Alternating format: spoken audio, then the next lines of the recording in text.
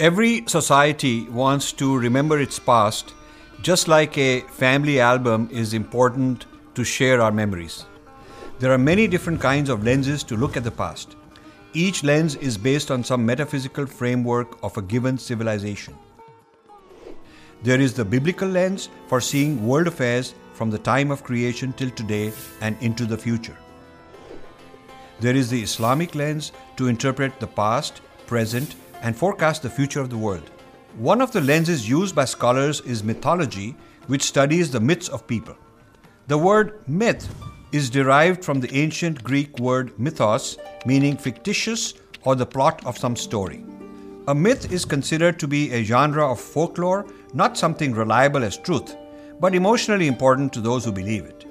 Often myths are associated with primitive people or cults.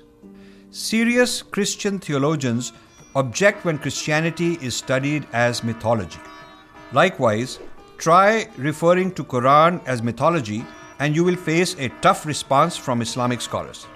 When Christianity encountered non-Christians whom they pejoratively called pagans, these pagans had their own cultures, practices, and ideas which did not fit into biblical dogma. The pagan traditions were dismissed as false, primitive, and superstitious. The term myth has been projected ever since in a derogatory sense. When Hindu texts, art, and customs are studied as myths, it is implicitly assumed that these contain little truth and are not to be taken seriously. The lens of mythology trivializes the original intent of the rishis. It does not take our shastras and itihasa at face value. Hinduism is being studied as a system of myths through a lens combining colonial and Christian baggage, human rights theories, and psychoanalysis of our collective unconscious. This undermines the credibility of the rishis, depicting them as some sort of primitive people. What would a Vedic view of the past look like? This is what we call itihasa. The purpose of itihasa is to see the past through the Vedic lens.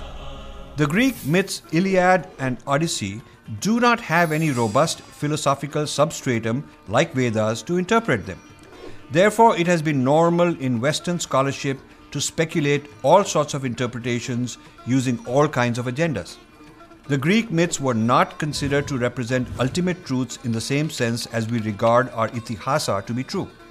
Another difference between itihasa and Greek mythology is that Westerners today don't think of heroes like Homer in Greek mythology as their own ancient ancestors, in the same way as we treat the persons in the Ramayana and Mahabharata as our ancestors. The status of mythos in Greece and the status of itihasa in India are very different. Given our sophisticated tradition of ancient texts, it is utterly unacceptable to replace our own lens with some other lens from a different civilizational perspective. When someone refers to itihasa as mythology, they do great injustice to our heritage. Terms like Hindu mythology and Vedic mythology amount to a rejection of the whole Vedic way of looking at the world. Itihasa has no accurate translation in English. The word itihasa must remain untranslated. It should be introduced into English to capture the Vedic drishti or perspective. The first quality of itihasa is that it teaches us about our past according to our tradition. It is not someone else's account of our past which would be filtered through their lens. It is not a Marxist account or Muslim or Christian account or a colonizer's account, for instance. My family album of pictures and videos tells our story the way my family chooses to pass it down based on our values and traditions. It is not something a stranger can appreciate through his values. Similarly, itihasa is our story told by our elders and not a story about some people out there. The second quality is that itihasa serves a useful purpose today. It is not just for entertainment. It educates us on how to live according to our tradition. Itihasa contains narratives across the entire spectrum of good and bad people and all kinds of behaviors so that we can learn lessons which are useful for us in a practical sense. This means there is also a third factor, namely, itihasa is contextualized for today's world and it must be presented as relevant for the present time. Combining these three qualities, we can say, first, Itihasa is a shared memory of our past transmitted to us according to our tradition. Second, Itihasa is meant to teach us useful lessons to help live our lives today. Third, Itihasa must be presented in today's context and be relevant for this era. You might wonder why we need Itihasa to teach us how to live when there are already so many good Shastras explaining the Dharma. After all, Arthashastra teaches economics and political thought. Dharma Shastras explain ethics of daily living. Then why is there a need for Itihasa as an educational device?